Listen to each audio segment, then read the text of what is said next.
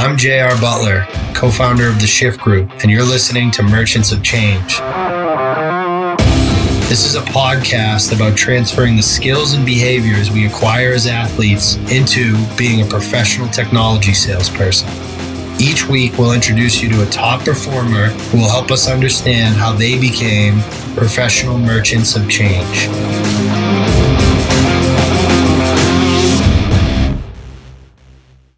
What's up, kid? How we doing, Kelly? Doing great, JR. Doing great. How are you? I'm good. It's great to meet you. I'm super excited for the episode today. So I don't know if you've gotten a chance to listen to any episode, but our audience is really, new sellers and people that are considering a career shift into sales, and then also a lot of folks that are early in their career, kind of picking up tips.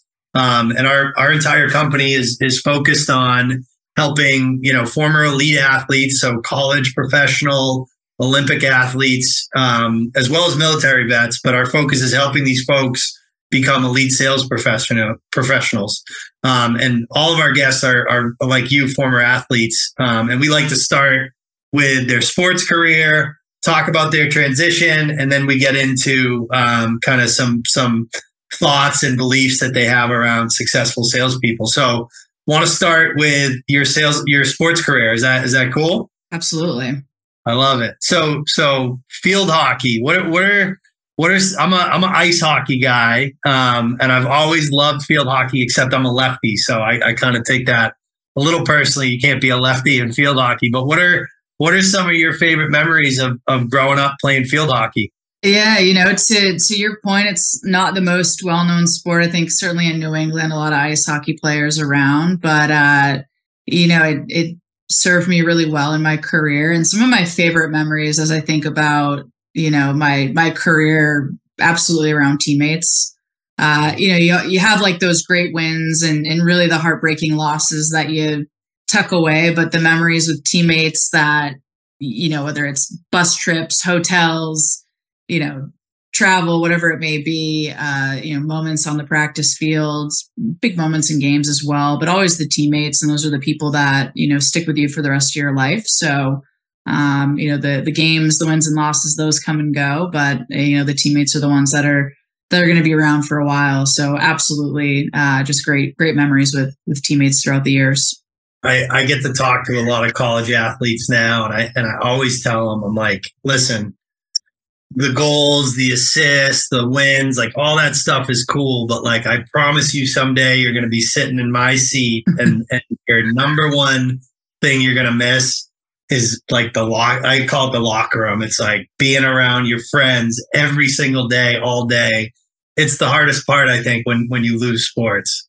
Oh, it was the thing that I was fearing and dreading the most about leaving sport was, you like to compete and stay active, but losing those relationships. So I echo your sentiments 100%.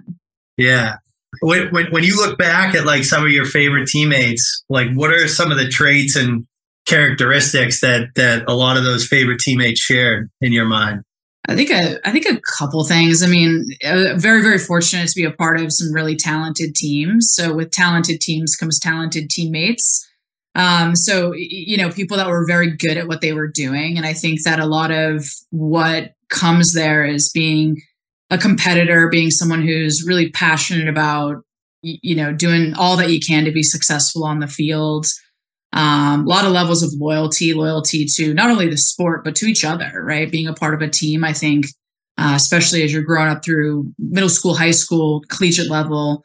And then for those that are lucky enough to play beyond that, there's a lot of distraction in life and a lot of stuff that goes on in life that can quickly derail goals on an athletic arena, whatever the arena may be. And so, people that are really committed and dedicated to the goals that you have as a program or an organization. Some of the best teammates that I had are the ones that were able to do all of those things, but at the end of the day, also loyal from a friend perspective. When you really, I think, care about your teammates as friends and family, you can create something really powerful and really special on the athletic field, ice, arena, track, whatever your sport may be. So those are, some of the teammates that I think about absolutely possessed and encompassed all of those things. The best teams I ever played for, it was everybody played for each other and like with each other. Like that's what it was about, right? And I think, we work with some programs where the path is going to professional, but I think one of the fortunate parts of like I played hockey at a smaller D1 school. None of us thought we were going to be in the NHL, so we knew like this was going to be like the big thing. So we all really played for each other because that's all we had, really. You know what I mean? Absolutely. Yeah. It's, and hockey has the NHL. Field hockey is, we don't have a big, pro league or anything like that. So yeah, I mean, absolutely. You kind of, college was it. College was the pinnacle. Yeah, there's an international or national team, but that's, not a lot of players get that opportunity. So it's, you definitely want to milk it for all that you can in college, for sure. Totally. How do you think your Wake Forest teammates would describe you from when you were playing?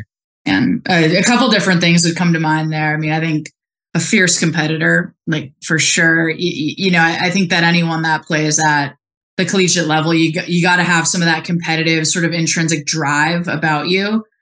Pretty gritty, pretty determined player. And I was someone who talented on the field, right? Had a really successful collegiate career, but I think that would be, something that people would say, but they would also talk about the kind of teammate that I was in regards to how I treated people and making sure that I really, had captain titles and things like that. And really making sure that you take care of and you wrap your arms around the whole program, not just the starters, not just the people that are often in the press or in the media or, people that are scoring all the goals or, have all the great stats that are often in the headlines, but making sure that you recognize. And I thought we did a really nice job, and I was a part of that in recognizing that it's a full effort, right? You need players that are showing up to practice day in and day out and are really strengthening the program, although they don't get a lot of time come game day. Those are some of the most critical players that you can have on a team. And if you have a program that can recognize that, if you have teammates that, can recognize that, I think that is something that I'm pretty proud of when I think about my college years, is really my ability and some of the people that led alongside of me is our ability to think about the greater group and not just focus on the quote unquote most talented people. We've all probably been a part of teams that had a lot of talent, but the full potential of that team was never tapped into. Maybe it was egos or, one of the million things that can get in the way. So, I think that cliques, divides with playing time, starters, non-starters, all that. I think we did a great job of making sure that didn't come into play and did not impact our ability to be extremely successful on the field. So you won't say it about yourself, but I'll say it. That's leadership, right? Is like making everybody feel like they're an important part of the team. And, that's what great teams have. Everybody has a role, right? And not everybody's going to be on the score sheet, but everybody that's contributing needs to be part of that greater group. That's awesome. What do you, when you look back at your field hockey career, what's like the accomplishment that you're most proud of, would you say? I think when I look back on my career, the most successful point in my career was in college. I did play at the international level, and it wasn't probably the pinnacle of my career. I'd say that more so happened in college. I was very fortunate to be a part of a 3-time national championship team. When you're going through it, it's every kid's dream is to go play in college or play at the Olympic level and win, right? Whether you be a gold medalist, whether you're winning national championships. And I went on to Wake Forest and we did it 3 times in a row. And I kind of going through it, you don't really realize the magnitude of what's happening. So although those were all wins and championship seasons that we had, it takes a really special group of people to do it once and then to do it a second and a third time. I mean, you look back on it and it's very much shaped a lot of my life and very much shaped, the people in my life, what I value in my life. And you kind of didn't even realize it was happening at the time. So for me, those are memories that, such a small percentage of college athletes get to win a national championship, and even a smaller get to do it twice. And then very fortunate to be in, I don't know if rare air is the right word, but in a rare crowd of people that have done it 3 times. So just an incredible thing to reflect back on. Yeah, that's amazing. I mean, unreal. Like it's, you guys, you see that type of, you don't see that type of success that much anymore with the parity that's been created in college sports. I mean, I think UNC is a bit of a wagon now, but Yeah. But again, that's a rare accomplishment. And speaking of UNC, right? They just had their top player there, Aaron Matson, took the coaching job, right? And it sounds like you were kind of on a similar path, right? You stopped playing, and a lot of people, when they go through that transition, think, well, I want to stay close to the game. I'm going to get into coaching. You did that. You came up to UMass, and then you went to Louisville. And you coached for like 6 years at the collegiate level. So obviously you were enjoying it to do it for as long as you did, but like what made you start exploring alternative career paths? Because we work with a lot of coaches too. Sure. Yeah. I mean, for me getting into coaching, I wanted my playing career at the international level to probably be a little bit longer than it was, and was rehabbing a significant injury. My parents lived near UMass. So the head coach there said, hey, why don't you come and be a part of our staff? You can still play on the national team. So 6 years of actually coaching is probably condensed down into a lot fewer seasons that I was there, but it was a really powerful way to transition away from being on the field and actually playing, was to be able to coach. So really thankful for that time in my life to be a bit of a transitionary period away from leaving all you've known for most of your life, is to be involved in sport and be involved where you're actually competing versus coaching. And for me, when I was in coaching, I liked it.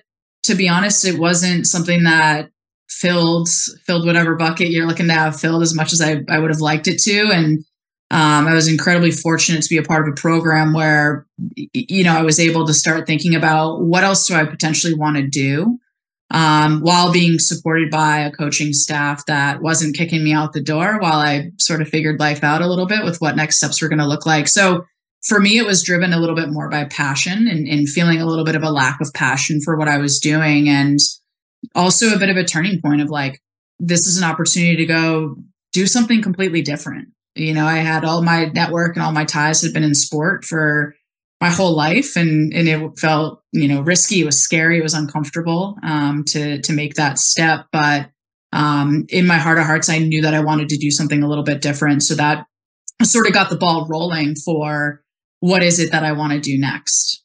And I guess like where did sales come into play? Like how did you find your way into a sales career?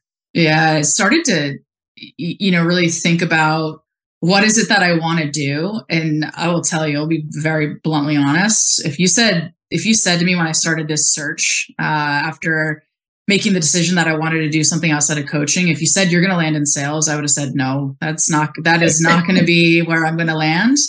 My perception of sales was not great. It was, I think the perception of sales of maybe a little bit of the used car salesperson, just trying to jam something to someone that maybe they don't need or they don't want, or maybe it's not the right quality or whatever the case may be. And as I started to think about things that I did want and things that I was good at, I spent a while thinking about it and asked people questions. And I didn't know anyone super well that worked at the company that I'm at. And, was introduced to it through someone that was like, hey, I have a relative that seems happy at this company. Why don't you give it a look? I was looking at a number of companies, and, at the time I interviewed at this company, EMC. And when I interviewed there, it felt like a fit, right? And you hear that at a couple different points in your life.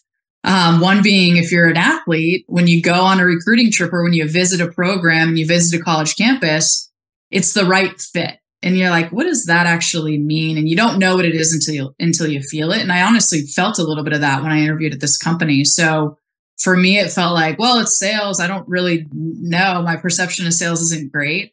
But everything that this company has outlined really checks a lot of the boxes that I had when I was evaluating a next step away from coaching. So I thought to myself, like, feels a little bit too good to be true. And hopefully that's not the case. So thought, hey, if I get an offer there, I'll take the job. And ultimately that happened. And I've been at the same company for 10 years. So, what they told me was going to happen on my interview day, I definitely experienced that throughout my time at the company. And so it's been great to be a part of, and very unexpected path for sure. We've interviewed a lot of people that started their career at EMC. We just had a guy on last week where our episode today is that we launched publicly is Mark Thurman, who started his career after PTC at EMC. Mm-hmm. It's such a phenomenal foundation for a sales career. It's so good. And I love, the guy we interviewed last week's been there for 13 years. So obviously you can have a ton of success there. There's so much you can do. Do you think, looking back, like coming from assistant coaching, do you feel like you got a little taste of selling? Because I see that a little bit. In an indirect way. And when you're coaching, you don't really think of it as selling. And I think that a lot of people don't realize that there are so many elements of life that do involve some level of a sale or a sales pitch, right? And a lot of people think of sales as this traditional transaction of goods exchange for currency. And there's so many ways that sales happen out there where it's not this like traditional path of what we think of when we think of a sale.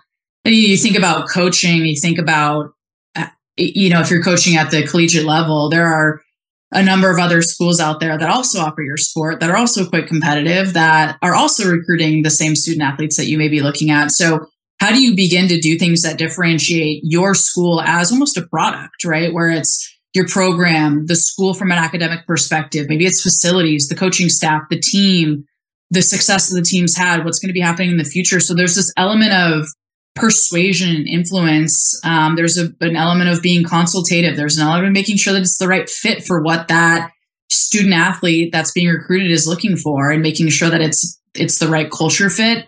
Is it the right dynamic from a family perspective? Their parents or guardians, you want to be building relationships with them as well. And so I think that there are a lot of elements that, as I was going through it, you don't really even realize you're building some of these skills that as you do transition, or for myself, as I transition into a traditional sales job, paid tremendous dividends for me. Yeah, I think you hit the nail on the head on the macro level of getting the right candidate to come to the school. But I also think I always think about coaching on the micro level of at the end of the day, your job as a coach is to influence, motivate, and educate your player hey, here's the program, here's the process, here's the skill you need to work on, and here's why. I mean, really in a deal as a salesperson and as a sales leader, that's what you're doing every single day. So yeah, the product might be different. You're trying to sell in hockey, it might be a power play or a certain offensive play, but that's what you're doing every day is influence, motivating, and educating people. Absolutely. Spot on. Yeah. What are some of the memories? If I say, tell me about your first 6 to 12 months in sales, what are some things that pop to your head?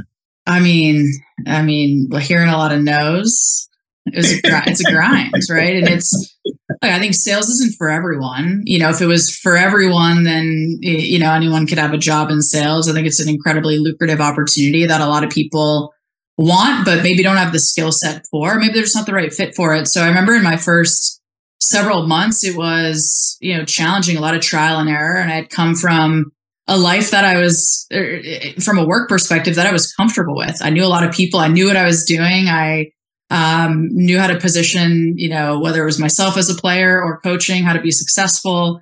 And now you're in something that's really different from the perspective of things that are out of your control in terms of trying to talk to customers. Are they going to actually answer the phone, answer your email, answer you in any way that, customers may engage with you? And it also feels like when you're first getting into a career in sales, that the amount of your skill set that you're showcasing is limited, because it's we're educating you on how to be an effective seller, and we're asking you to start going out and trying those skills.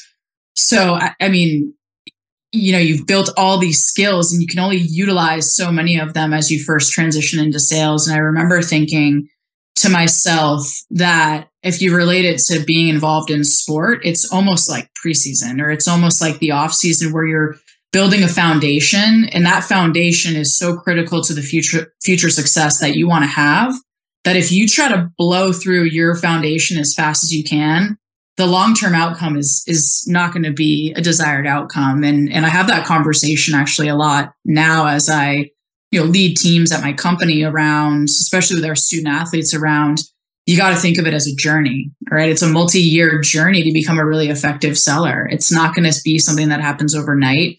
Just as much as you had dreams or aspirations to be a collegiate or an international level athlete, you didn't decide your senior year in high school that you're going to go be a Division I athlete or a Division II or Division III athlete. You've been working on it since you could probably walk or run around, and you've been building skills for over years and years and years of time. And that's similar to what happens when you make that professional transition. So I think I had to really trust that perspective and trust that, there's a lot of things that, a lot of ups and downs in sales. How do you keep your emotions in check and stay as level-headed as you can? And trust that you're building a skill set for a longer term outcome that, you really got to work to have these building blocks in place for the long term of what you want to achieve.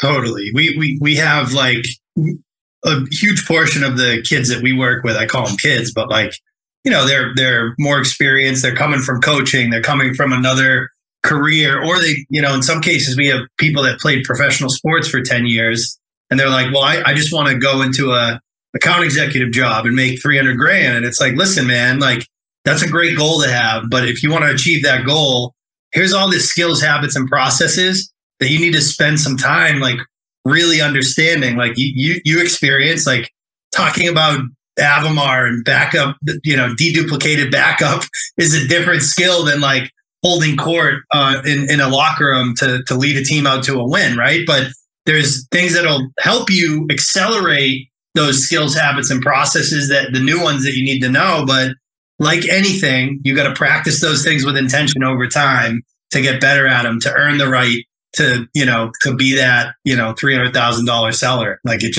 that's part of the process, and you can't skip a step. You can't. They're lucky to have you. I guess, like, I'm curious to get your answer to this. So pretend you couldn't hire this person at Dell EMC, but if a Wake Forest senior called you and they're thinking about getting into sales, how are you advising them to select a company to start their career? Like, what are the characteristics that you're telling them to look for?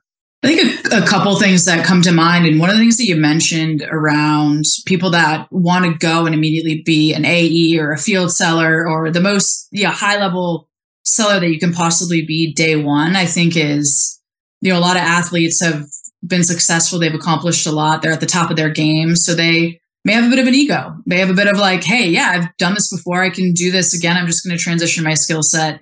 And I think that a lot of people coming out of college want to bypass developing and bypass building that foundation. So if I was talking to someone that was thinking about getting into sales and talking about selecting a career, I would really urge and encourage them to want to build a foundation and get developed really, really well, where they're, learning how to understand a portfolio of product, where they're understanding how do I, qualify an opportunity? How do I actually structure a call? How do I open a call? How do I have structure within my conversation that allows me to effectively talk about who I am, why I'm calling? From there, how do I qualify and ask the right questions of that customer, position effectively a solution or a product that may align to that customer's project, pain point, needs, initiatives, whatever may be going on, handle objections throughout that conversation. And then from there, be able to close for some sort of next step. How do I actually learn that stuff? So getting developed. And then from there, being a part of an environment where, you're going to have an opportunity to get at bats, to make mistakes, to have some failures. Companies structured differently around compensation. So questions I'd be asking, one around training and development. What does that look like at your company? Talk me through that. A lot of people coming out of school have to pay bills. So we do think about things like compensation and how am I going to be compensated? Some companies 100% commission day one. Some companies 100% salary day one. Some companies a mix of having a base salary with commission day one. So asking questions around how that may be structured, asking questions around how, current team members are performing, especially when they first come in, based on how they're going to get paid. A third thing that I'd ask a lot of questions about is around promotability. All right. I think that a lot of companies structure things differently with time spent in each role as you do develop and grow as a seller. and I think that that's an important thing to think through, is how, if you have goals to become an AE or a field rep or whatever it is that your goals are, what are the steps that I need to take there? And what's the ballpark time frame that it may take me to get to that point? How realistic is that? As you think through the next 1 to 3 years of your career in sales, what is that going to look like for you? And then from there, asking questions around like just location wise, where do I have to live? I think, it's been an interesting time where there are a lot of remote opportunities, but I'm a bit of a believer in, being in the office early on in your career. It doesn't need to be every day, but I think understanding what the company's expectations are for hybrid work, fully remote work, fully in-person work, like what does that look like, and how does it align to what you're looking for? So those are a couple things that I'd comment on around, development, the compensation piece, a little bit of that career growth. And then I think the like I mentioned, some of the in-person versus remote element of it. I think early in career, building those professional skills in person is really powerful, especially in sales. And then the final thing is just thinking a little bit about what's that company's culture, not only as a holistic company, but then what's your sales organization's culture, and what does that look like, and how does that align to what you may be looking for as a potential seller at that company? Yeah, I mean, you hit all the notes I agree with, and we're on the same page about remote versus in office. I just think there's so much learning that happens when you're not focused on learning, when you're surrounded by your peers and your leadership, and that gets lost a lot now. It's really hard for me, because most of the kids we work with are like, well, I only want a remote job. And I always tell them, like, listen, flexibility is definitely a good characteristic of having a career in sales, but that doesn't mean that's where you should start. Like I wish it was considered like something that you could earn, right? Like, which, I think in fact, like this is a good transition, because like, growing up selling EMC at the beginning of my career, I have a lot of friends that started in the SA program. We've had a lot of guests that started their career there. And that is like, for the most part, when you talk to these folks, when I was working with them, like their goal was to get to the field as quickly as possible. Right. Yeah. Now you chose a different path, and you spent all of your time really like leading and coaching the next generation. Can you talk about like why you took the path you did at Dell EMC? Absolutely. And I think that a lot of it had to do with my background in sports, being a part of successful teams and having an opportunity to be able to lead some of those teams, and then leading in the sense of actually coaching teams at the Division I level. Like, there's some of that stuff that's going to go with you come along with you for the rest of your life. Those skills don't just shut off because you're no longer a college athlete, or because you're done with sport, or you're done with coaching.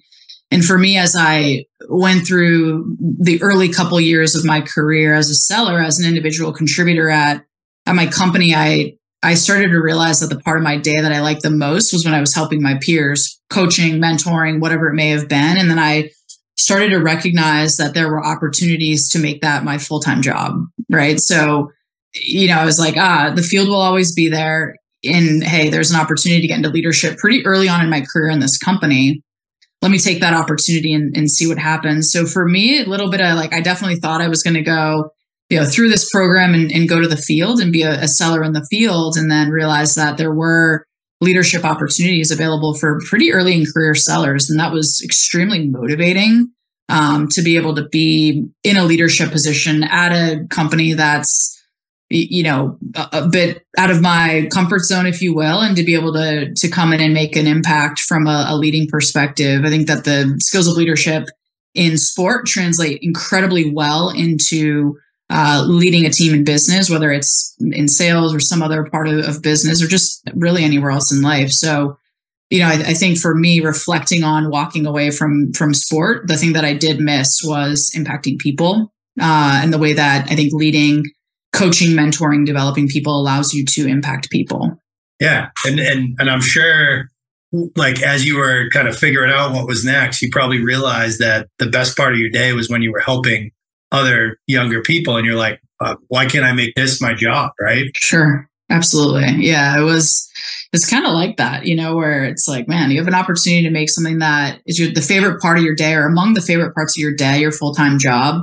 You're in a pretty good spot. Yeah. Yeah. I started a company doing it. So there you go, right? Trust me when I relate. So you've spent literally at this point thousands of hours coaching like really brand new sellers. For the young folks that are listening to this and thinking about a shift into sales, what do you think are like the most important habits that because we talk about skills, habits, and processes. To be a lead at anything, you got to have a passion for excellence, for the skills, habits, and processes that make you a lead at that thing. On the habit side, like, what do you think these young sellers should really be thinking about? I think a couple things. Some of what we've hit on a bit just around when you start off in sales, it's maintaining perspective of like what I'm doing day over day it may not be that glamorous, and I may feel like I have a lot more to offer, but keeping the perspective of what the skill set that you're building, and that you have to maintain some level of repeatability. When I think about, correlation to sport a bit is like, if you want to get fitter, faster, stronger, more skilled, it's not, if you want to do any of these things, it's not going to the gym once. It's repeatably doing the simple, basic things day in and day out that, it takes time to see gains from it. And that's going to be similar in sales, right? Where I think it's just knowing that there's that repeatable nature. I think a couple things to get a little bit more specific. One is around knowing your brief or knowing the product brief. So what is it that I'm actually talking about, right? And how do when we think about sales, we have really one tool, and that's our voice. So what is the value that I add is through my voice and what I'm saying to a customer, or potentially emailing a customer. So some way, shape, or form, I'm using my voice and using words. So I have to make sure that I'm pretty sharp with what I'm talking about, and not just, hey, like, I'm just going to wing it and see what happens with this customer. Like making sure that you know your brief, you're practicing, you're getting as consistent and comfortable with the product portfolio that you may be selling as you possibly can. I think with sales as well, it can be a bit of a numbers game, right? Depending on, the company that you work for, maybe the accounts that you cover, however the company may be structured.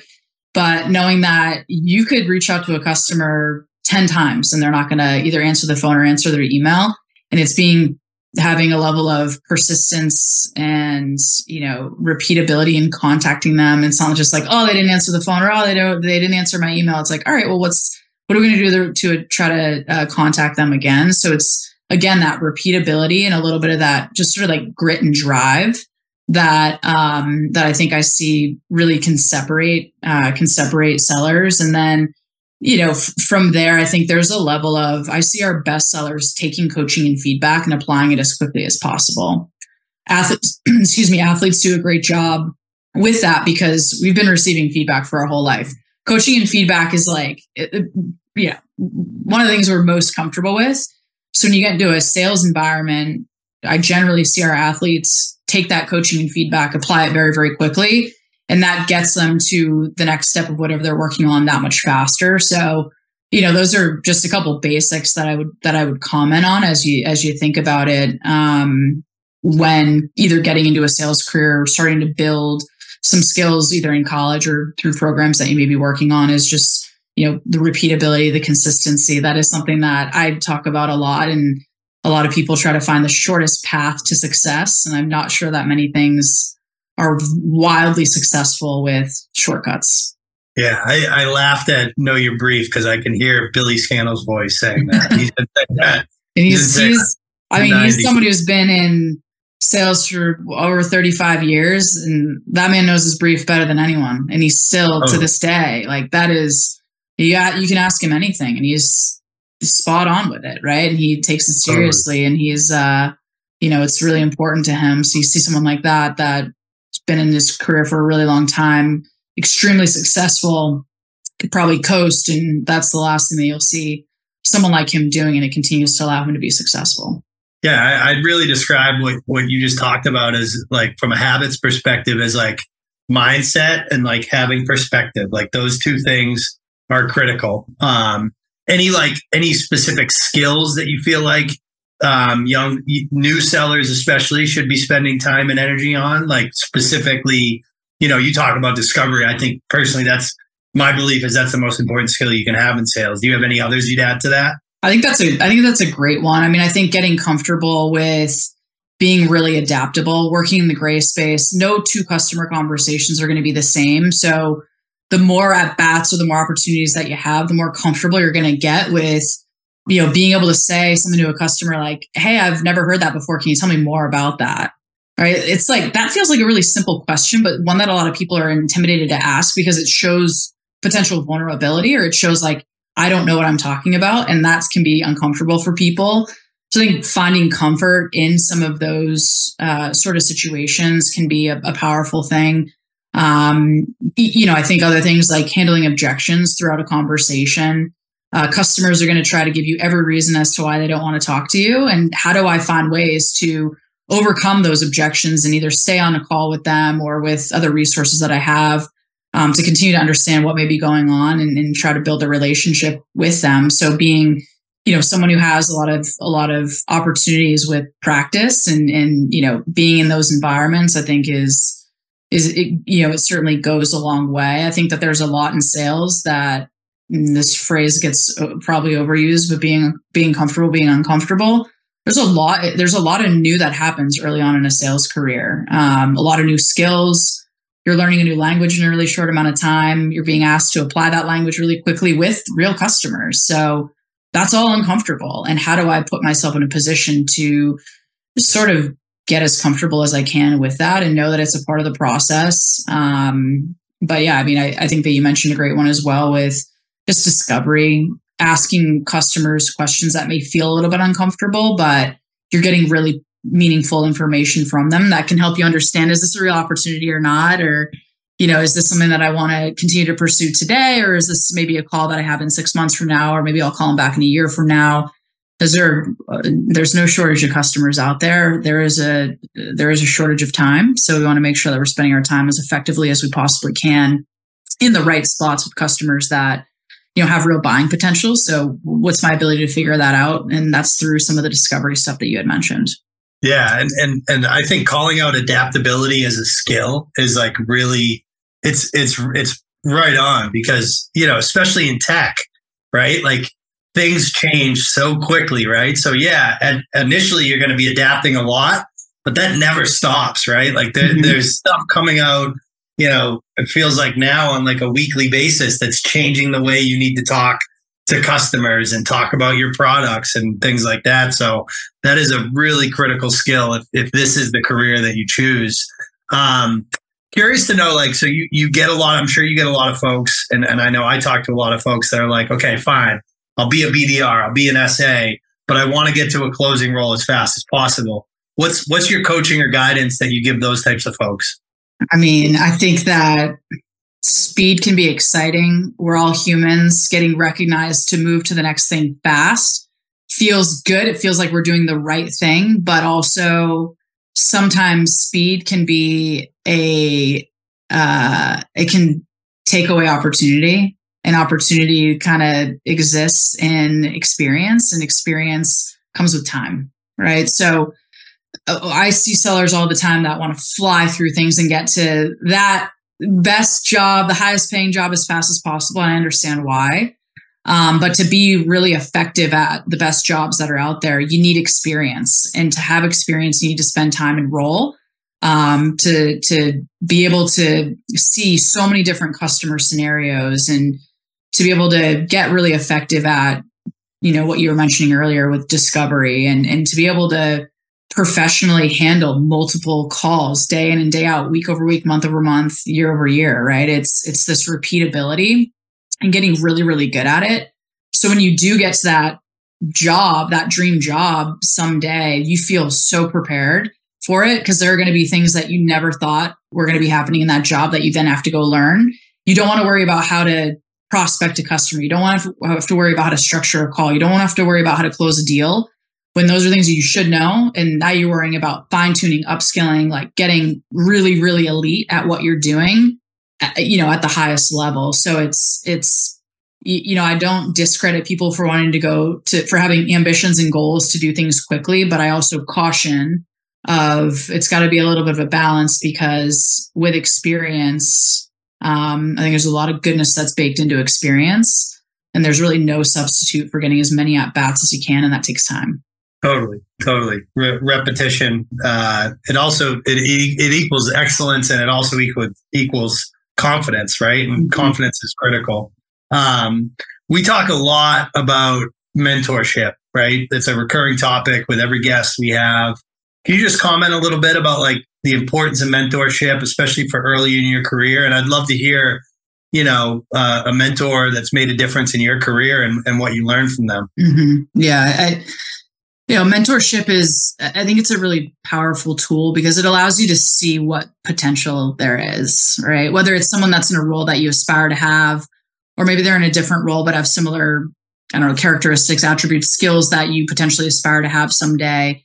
And hearing some of their story and realizing and recognizing that it wasn't always easy and it didn't happen overnight. And I think that sometimes when we see people that are in powerful roles or, big titles in the business world, or when we look at professional athletes, highest level D1 athletes, you often think like, man, they've got it all figured out.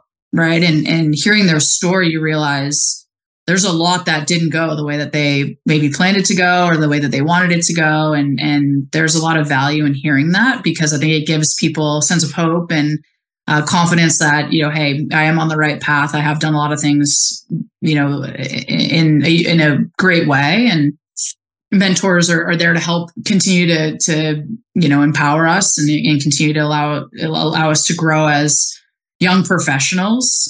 So for me, when I think about a mentor, and I probably didn't really think about her in this way, but was one of the coaches that I work for, the head coach that I work for at both UMass as well as the University of Louisville. When I was thinking about leaving and having conversations with her about leaving coaching specifically and doing something different, to have someone that's, a head coach in a premier conference that's going to say, hey, I'm going to support you through this. And as long as you're doing your job, I'm going to continue to support you through this. That's like one, powerful leadership, and also just allowed us to have some really, I think, open and honest conversations. And you start to realize like, this feels like a bit of a mentorship that's going on here. So it built a little bit unexpectedly, but having someone that's had a lot of experience and has done a lot of really, quite frankly, cool things in her life and has a great job to be able to, sort of help pave the way for me for my next steps, not just boot me when I said I wanted to do something different. That was a pretty cool thing for me. So I think, the word mentorship gets thrown around a lot. And I think that it can be intimidating for people. I think it can be overused. So I think that it's something that, find a couple of people. You don't need to have a million mentors. Find a couple of people that, you click with and that you feel fulfillment from and you're getting value out of. Don't have them just for the sake of having a resume builder or being able to say in an interview that you have a mentor. Do it because you're getting true value, whether it's professional or personal, or maybe a combination of both out of that relationship. Absolutely. Did you, I'm sure there's so much opportunity. Like, I think you can appreciate this now that you're further along in your career, is like people that have had success, they want to help other people. Right. So like, it really comes down to identifying that person. And then, the onus is on both sides for a great mentor mentee relationship to to have accountability to that relationship. So that's a really good example. All right. So final two questions here, Kelly. We ask every guest these two questions. First one is, if we asked you to highlight one of your skills that makes you elite, what would you say it is in sales specifically? In sales specifically, I would say my ability to remain calm under pressure. I see a lot of people that get high with the highs. Sales is a series of ups and downs, whether they're on a weekly basis, maybe they're annual, whatever it may be, but riding the highs a little too high, riding the lows a little too low, that is exhausting. So I feel like, honestly, my time being an athlete has allowed me to be a little bit like more calm and composed under pressure. Today leading teams, a lot of people will say to me like, you are so calm all the time. Like we've never seen you really, really rattled. Like, what is it that's going to really rattle you? And it probably take a lot to really rattle me. But I think that being able to stay composed, right? Not everything is going to go the way that you planned it to. So how do you respond to that? People are watching how you respond to things and are going to draw their reaction or their response based on potentially how leaders are responding. So for me, whether it's in a sales call, if something doesn't go the way you want it to, how am I just rolling with the punches, keep the conversation going, moving forward? Same thing with teams that I lead. Something doesn't go the way that we wanted it to. How do we, maintain this level of composure? But I think it's really important to learn from the highs, like what went well, why did that go well, what are some of the takeaways that we have, and then vice versa from some of the lows that happen. Why did that happen? What could we maybe have done differently? But it's not the end of the world, right? So your career isn't made or broken on one big win. Your career isn't made or broken on one big loss. As a seller, it's a culmination of wins and losses over your career that are going to make you really powerful in what you do. And I think that for me, the elite thing, getting back to the original question, would be being able to remain fairly calm in a lot of situations. Absolutely. I just remained calm when my office lost power there, by the way. So that was a good example. There we go. That's awesome. No problem. I grew up, you talk about constructive criticism, Kelly. I grew up with a high school hockey coach as a dad, right? And he used to preach to us when we were little. He used to always say, listen, a lot of people play hockey, but there's not a lot of hockey players. So like the idea of being a pro was instilled in us really, really early on, right? If you're going to be good at, if you're going to be something, be good at it, right? So we think that the highest praise you can give a salesperson is calling them a pro. What does being a pro mean to you in sales? I think it's this constant pursuit of excellence. I think it's easy for different milestones to happen and think you've made it. And then there's a bunch of other people there that are chasing you down, whether it's again sports or in sales. There's always talent that's being developed. So, constantly, although yes, you hit milestones, it can get easy for people to get a little complacent. It's constantly this pursuit of excellence. And I think from there's a level of consistency and repeatability. Some of the best sellers out there are the ones that you know what you're going to get from them week over week, month over month, quarter over quarter, year over year, right? Just doing what is necessary and what's required. And those skills are going to change over time and the product's going to change over time. But your commitment, your effort, like all those things that you put into it, when I think about the best sellers out there, they're the ones that are in the pursuit of excellence constantly. They're the ones that are performing in a consistent and repeatable way.